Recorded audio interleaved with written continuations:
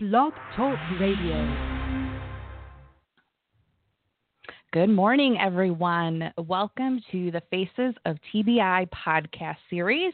I am Amy Zellmer, founder of facesoftbi.com and your host. Today, I will be chatting with Juliane TImmreck about cognitive changes after brain injury. This episode is brought to you by Midwest Functional Neurology Center, a Minneapolis-based clinic staffed by a caring and progressive team of functional neurologists who are experienced in treating post-concussion syndrome, chronic pain, dizziness, whiplash, and migraines. They are the concussion doctors you can trust for comprehensive brain health in the Midwest. They have greatly helped me and many others. Find them online at mnfunctionalneurology.com. Hello, I am Amy Zellmer, and you are listening to Faces of TBI, a podcast series for survivors by survivors, creating awareness about traumatic brain injury, one podcast at a time. For those of you who might not know who I am a TBI survivor from a fall on the ice in February of 2014. I'm a frequent contributor to the Huffington Post, Thrive Global, and the Goodman Project, and I volunteer on the Brain Injury Association of America's Advisory Council. And I recently released my second book, Embracing the Journey, Moving Forward After Brain Injury. You can learn more about me and the podcast at facesoftbi.com. You can also follow me on Twitter and Instagram at Amy Zellmer. Today, my guest is Juliane TImmreck, and she is a graduate of Michigan State University and has been practicing speech-language pathology since 2014. She has worked in skilled nursing facilities and in hospitals, both acute care and inpatient rehabilitation. Her true passion is working with individuals with brain injury, and she is grateful to work at Origami Brain Injury Rehabilitation Center, where she is co-instructor of several of Origami's group therapies, which include Brain Injury Education Group, Memory Group, and Social Communication Group. She received her Vital Stim swallowing therapy certification in 2017, and she enjoys her job because it allows her to help individuals improve their lives following brain injury. Origami Brain Injury Rehabilitation Center is a nonprofit organization located in Lansing, Michigan. Origami provides comprehensive rehabilitation care for survivors of brain injuries and their families. Through their compassionate and innovative service, Origami creates opportunities and transforms lives. So welcome to the podcast, Juliane. I am so excited to have you here today. Thank you. I'm really excited for this opportunity to chat with you this morning. Yeah, and your little thing in your bio that said you enjoy your job because it allows you to help individuals improve their lives following a brain injury. I love that. So, yeah, and I think that's probably my favorite part of the job too. Go ahead. I was just going to say, maybe let's just have you share with us how you came to work in the brain injury community. What's your story of how you got to be there? All right. So I think I'll start from the very beginning, kind of how I found the field of speech-language pathology. I grew up in the Detroit area, and when I went to Michigan State University to start my bachelor's, I originally planned to become a doctor. And I started the pre-med coursework there, and it just was not the right fit for me. So I got through my first semester, and I said, I'm not sure what I want to do. I know I want to work in the field of healthcare, but I just didn't have a set path as far as where I was going. And it's a really funny story, but I was actually watching MTV one day in my dorm room, and they had a documentary series back in the day called True Life. And the topic that afternoon was I Have a Stutter. And I was completely glued to my television because I just was so inspired to help people who were so impaired in their communication. They couldn't even order a pizza, or they couldn't even make a phone call to somebody who was unfamiliar to them because they would get hung up on, or they just didn't have those communication skills. So I did some research. MSU had a program. I got in, and the rest is history.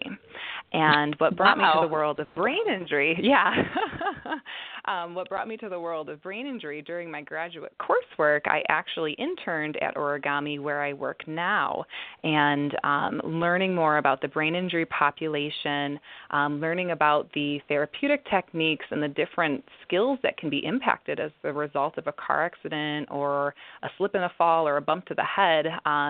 It was really amazing to me, and I just love all the different people that I can work with, people who are in their teens, anywhere, early life, end of life, and everybody's so different as far as what's meaningful to them and what they want to return to following their injury. And I got hooked, and I have been here ever since. So So we have reality TV to thank for you becoming a speech pathologist. Exactly. So MTV isn't all bad things, right? Oh, I love it.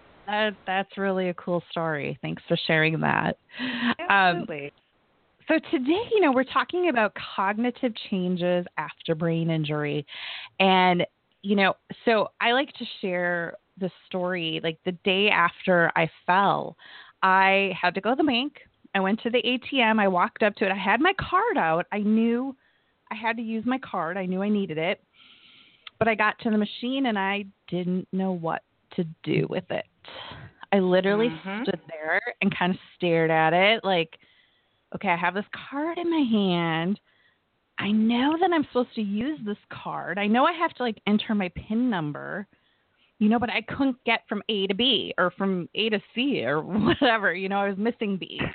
And it was so frustrating. I literally, so someone, came and stood behind me in line. So I kind of pretended I did something and walked away. And I went up to the teller and got cash that way, but the old school way. But I just remember that was really scary. And then, because after brain injury, you don't necessarily know where your deficits are until you go to do something. So in my case, use the ATM machine, or the first time I went to use my camera and didn't know how to change my settings. And, I've been a photographer since I was a kid, so you don't even know sometimes that those skills have been compromised until you actually go to use them. And, I know the cognitive challenges can range greatly from person to person. And as we know, no two brains are the same, no two symptoms are the same, no two recoveries are the same. So I don't quite know where you want to start, but let's just kind of jump into our topic and just kind of cover the realm of cognitive challenges. Right. So you bring up a really good point that the awareness piece is something that not everybody has at the very beginning.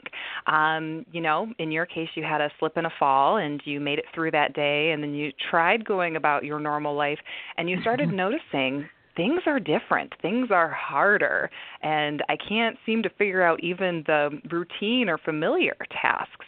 And that's something that will happen to a lot of people where you start going about your business again, but you realize I'm making more errors or I need help with things that I never needed help before. And that's definitely the first piece in order to say, hey, I think I need more help than what I've received so far.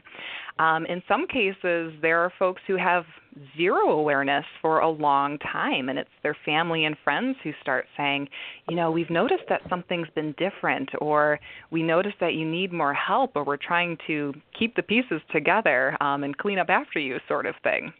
So everybody's a little bit different.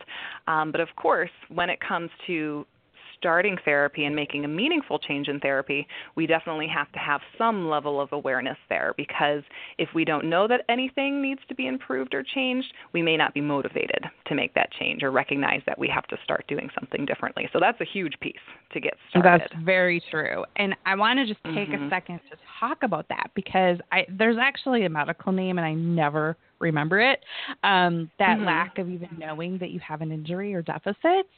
Right. And I know that that's really frustrating for caregivers. They get very frustrated that the survivor doesn't even know. Like they think they're fine. Oh, I'm recovered. I'm fine. There's nothing wrong with me. Even though Right. like they're limping or they're stuttering, they don't see it. So I think that's really a really important part for, especially for the caregiver or the loved one or the family. How do they how do they deal with it? How do they help the survivor understand it?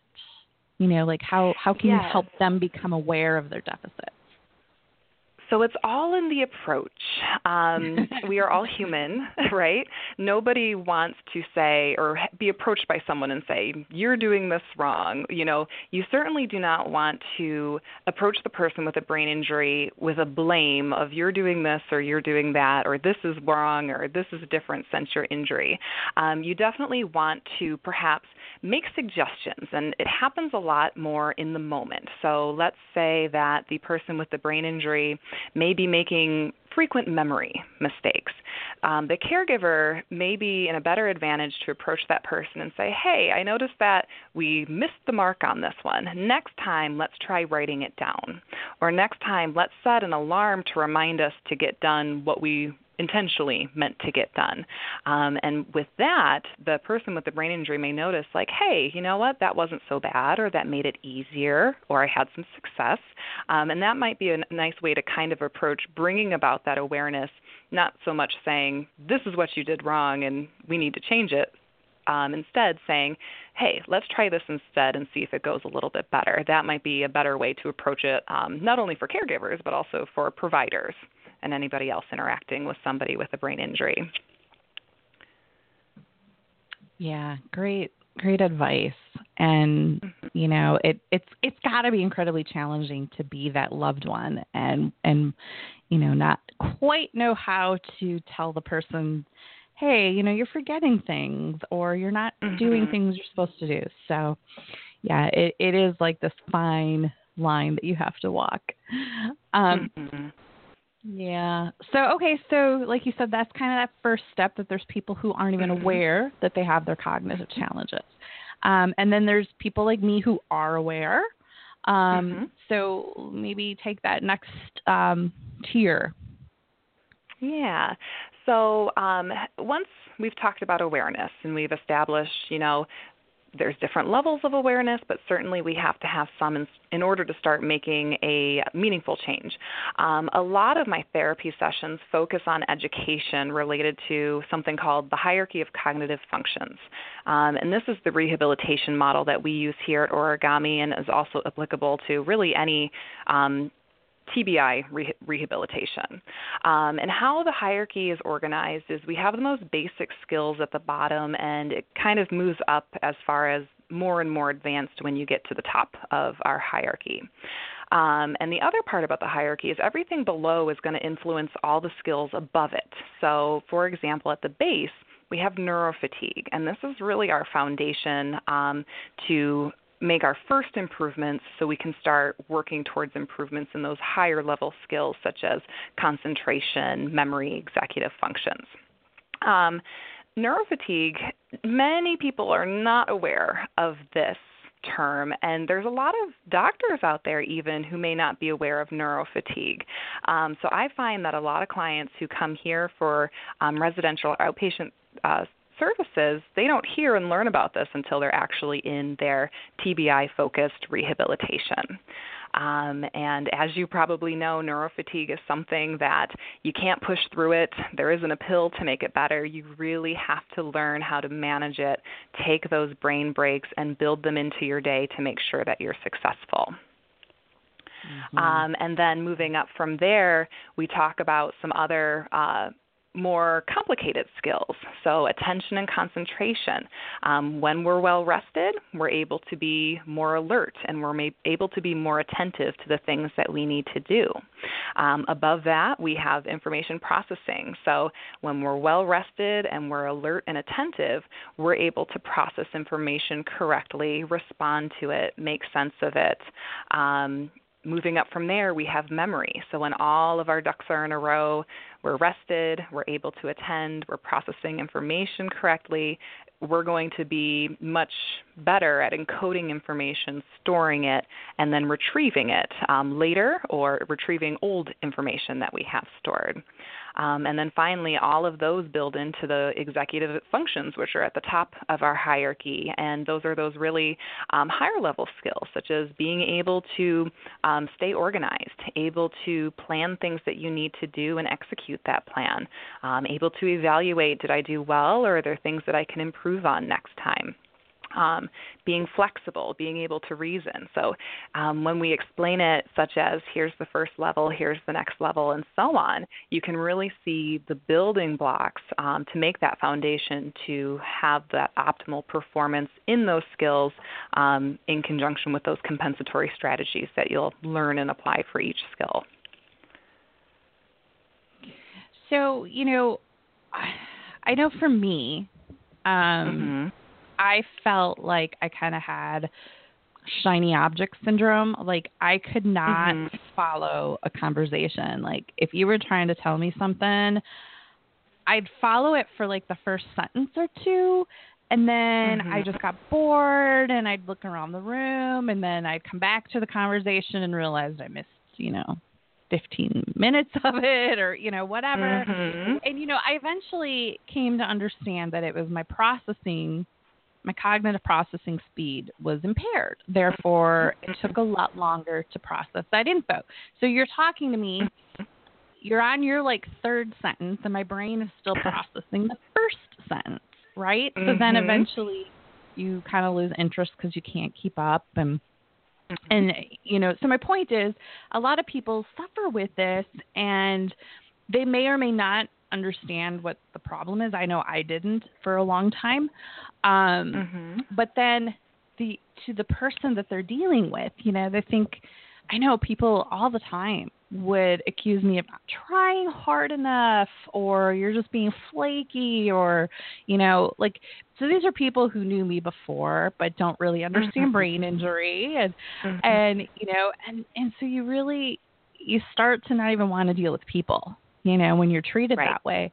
But for those that are listening, that are dealing, that may or may not be aware that they're having that cognitive processing problem, what kind of help is there for that? I know, I've gotten help, thankfully, but a lot of people don't know that can even be resolved, right? So what are some things that can be done to help people improve their cognitive speed? All right. So, you made me just think of something that I hear a lot as a speech therapist working in brain injury. So a lot of the clients that come to me will often say on the very first day, why am I in speech therapy? I am talking just fine, Right. And then we get into our conversation, and I start asking them about all of these different cognitive skills, such as, are you able to concentrate? How is your response time? How is your memory since your accident? And then they start opening it up more about, this is a lot different, or I'm having a lot harder time with this, or I'm making a lot of errors with that. So as far as information processing speed goes, we always focus on accuracy first, speed second. So, it wouldn't make much sense to run into something and get it done as fast as you can and have a bunch of errors that you have to go back and correct, because that's just going to end up taking more time in the long run. So when it comes to a specific skill, such as, let's say I work with a lot of students preparing for class. This is something that we want to set ourselves up for success. So we may start by making a list. Here are all of the things that you need to do to get ready for class. And since your accident, maybe it is taking 30 minutes longer than it used to. We may start by making a list, and we follow that list. Occasionally there are adjustments along the way, but with repetition, it will get faster. So it might be something where this particular client may have to do their setup the evening before class, but the more and more they do it and the more effective they get at it, the faster they will become, and maybe they can squeeze that into a shorter time like the morning of class. So we'll kind of approach it from that sense. There are other things that we can do, such as compensatory strategies for information processing. That might be like taking away visual distractions or auditory distractions in the workplace or at home, especially when having conversations. So that way the brain doesn't have to deal with too much input that's coming in, and the person can really focus on the information that's important. So a lot of it is compensation, learning new skills that can be applied, and then repetition of those compensations so they become more automatic. And you brought up time. And I know, your example was, it might take them 30 minutes longer to get ready than it used to. Mm-hmm. And I know that that's a really big problem for a lot of people and I don't know that it's always that it takes longer. I think sometimes it's also we have almost like a disassociation of time. You think, I have an hour to get ready. Cool. Mm-hmm. And then all of a sudden you only have 10 minutes and you haven't even started getting ready, right? There's just this magic vortex that sucks the time out of you, It's like, where did that 15 minutes go? But that's a problem I see. I see it in my friends in the brain injury world. I see it in my group. That's a really big problem. This whole not being able to control your time. Do you have any, tips, tricks for that? How, list making is one thing, but if you think you have an hour and then all of a sudden that hour's gone, that list making doesn't really help, right? Exactly. So how do we get back this concept of time? So, and that can be something that a lot of people experience where things are different, they have a goal, but it just doesn't quite work out like they intended, and then all of a sudden they have 10 minutes to get ready what they would have done in 50 minutes, like we've mentioned. So something that I find to be really, really helpful are electronic alarms or timers. So we may have our list or our written schedule, but really many people have smartphones on them, and even the non-smartphones will probably have some sort of clock or alarm. I often recommend to clients, if you have things that you want to get done at a certain time, set an alarm for that time and give that alarm a name. So it might be something such as eat breakfast. And then the next alarm that goes off on that morning routine will be get dressed and then brush your teeth. And, that's not something that everybody needs as far as those specific steps, but this is a strategy that you can really take to any level. If you want it to be individualized and detailed, you can do an alarm for every 5 to 10 minutes of that morning routine. But it can be a really nice way that it's going to alert you, you're going to notice it, and then you'll be able to follow through with it. For example, I'm working with a gentleman right now where he has a bit of a drive to get into origami. So what we do is we set an alarm for an hour before his first appointment of the day so he knows to leave his house, and then we set calendar alert notifications that pop up 10 minutes before each therapy session so he knows what's coming next, and also he doesn't leave us before going to his final therapy of the day. So those two strategies, the alarm with the calendar appointments in conjunction, can be a really nice way to make sure that someone's staying on top of the things that they are scheduled for. And that's exactly what I had to do. In the days following my brain injury, I realized, oh my gosh, my short-term memory, my processing, my concept of time, it was all compromised. And, I was self-employed trying to run my own photography studio. I literally had to set an alarm. Okay, I'd wake up in the morning. Okay, I have a session today at noon. Okay. Set my alarm for 11:30, 11:45, and 11:50 and 11:55. Literally, I had to set that many alarms. And my 11:30 would go off, and I'd be like, oh, I have a session today. Totally oblivious that I had already known when I had a session today. 11:45. Oh, that's right. I have a session today. I better like go put on some clothes. 11:50. Okay, I have a set. By now I'm like, okay, yep, I have a session coming in. I got to get, everything set up, find out the person's name, get everything ready. 11:55. Oh my gosh, okay, they're going to be here in 5 minutes.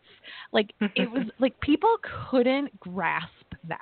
And I know that that's really hard for someone who hasn't had a brain injury, but it was literally, just gone that fast out of my brain that I had a session. And I don't even know how I made it through those first 18 months of my business. Somehow I managed, but, thank goodness for smartphones. But, it's just so hard to explain to someone who has not dealt with it. They think you're crazy. You're not trying hard enough. Try harder to remember. Yeah, sure. Right, and I think that's one of the hardest parts, is people are trying when they're recovering from a brain injury. But I think, again, when you can't see that anything's physically wrong, people who don't understand have a really hard time connecting that, hey, I'm having a hard time because of this. So, it's different when somebody has a cast or is using a crutch or something like that. You can see that there's visibly something wrong, but when it comes to brain injury, it can be really hard to have others understand just how difficult things are right now and things that seem, common knowledge or second nature. It's not quite the same after an injury. Mm-hmm. I just, I look back at that and it's like, gosh, how did I even get through that? It just seems so ridiculous now that I'm on the other side of it, but that was my reality every single day.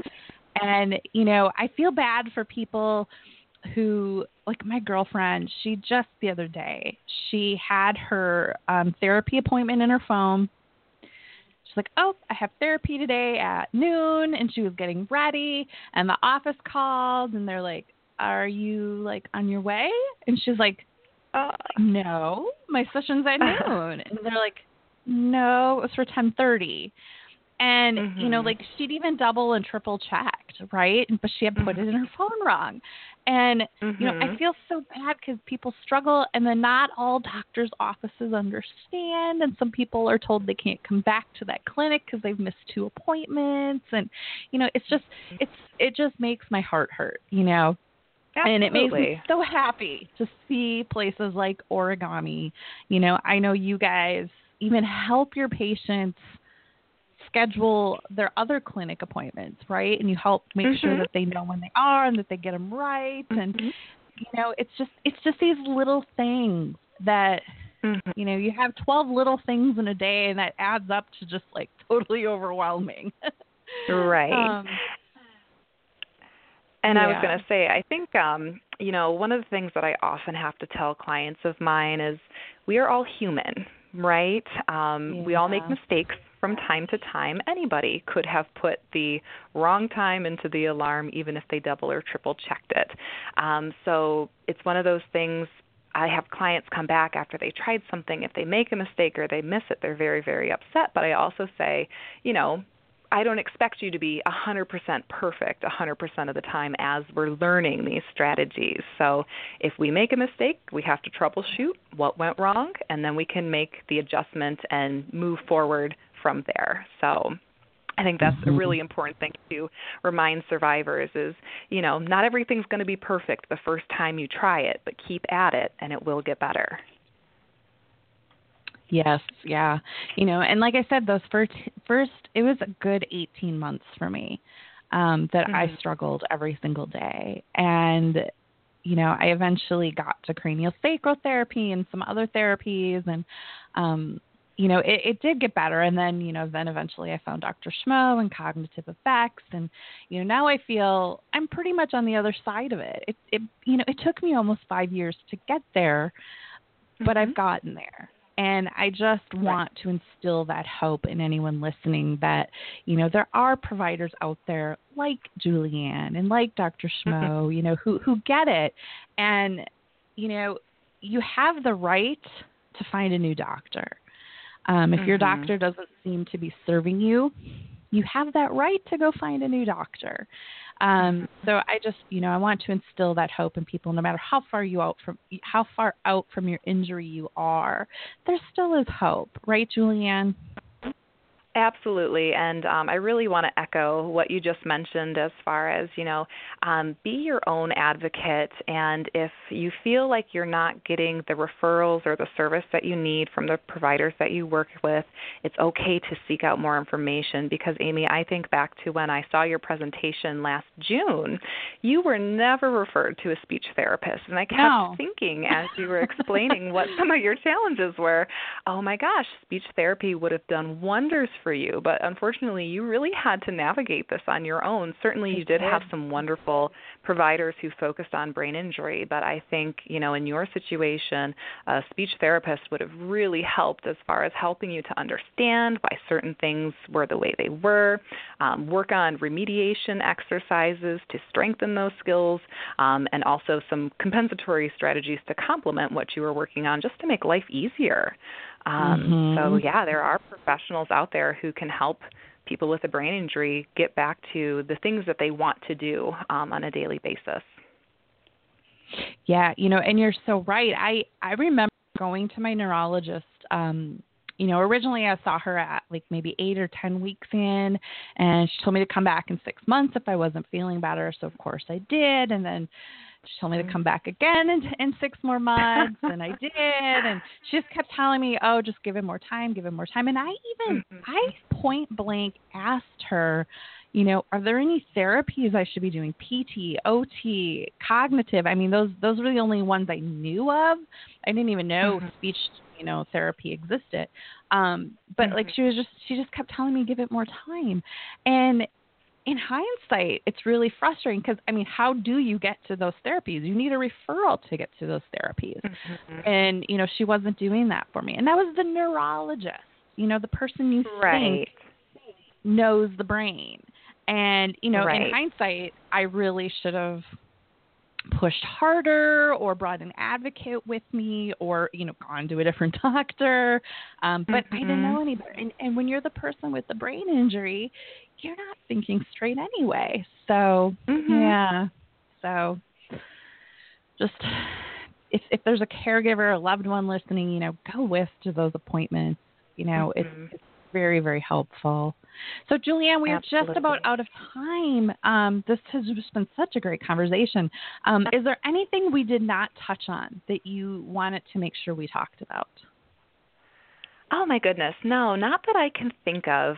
But, I really want to just thank you, Amy, for everything that you're doing. You had mentioned that there's a lot that we are not aware of or survivors are not aware of as far as the resources that are available following brain injury. And I think you and your podcast and your group on the internet and just the way that you're spreading the word and the awareness about brain injury is so important. And I so hope that people listening today know that there are options out there for rehabilitation, whether it's speech therapy or a different discipline.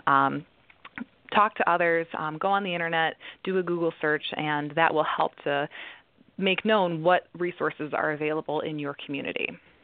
Yeah, absolutely. Thank you so much. Thank you for being here, Juliane. I really appreciate you taking the time. Everyone at Origami has just been so wonderful. These have just been such great podcasts. I really appreciate all of you at Origami, and thank you for just being here today and sharing all these great resources for cognitive challenges. All right. Well, thank you. It's been my pleasure. Awesome. Thank you. Have a great day, Juliane. And thank you all for listening.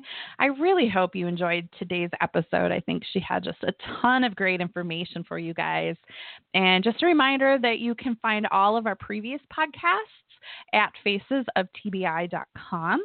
And also be sure to follow me on Twitter and Instagram at Amy Zellmer. And another big thank you to our sponsor, Midwest Functional Neurology Center, the concussion doctors you can trust in the Midwest. Find them at mnfunctionalneurology.com. Thank you all for listening. Thank you for being a part of my journey.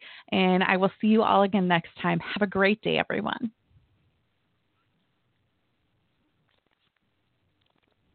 Lucky Land Casino, asking people, what's the weirdest place you've gotten lucky? Lucky? In line at the deli, I guess? Aha, in my dentist's office.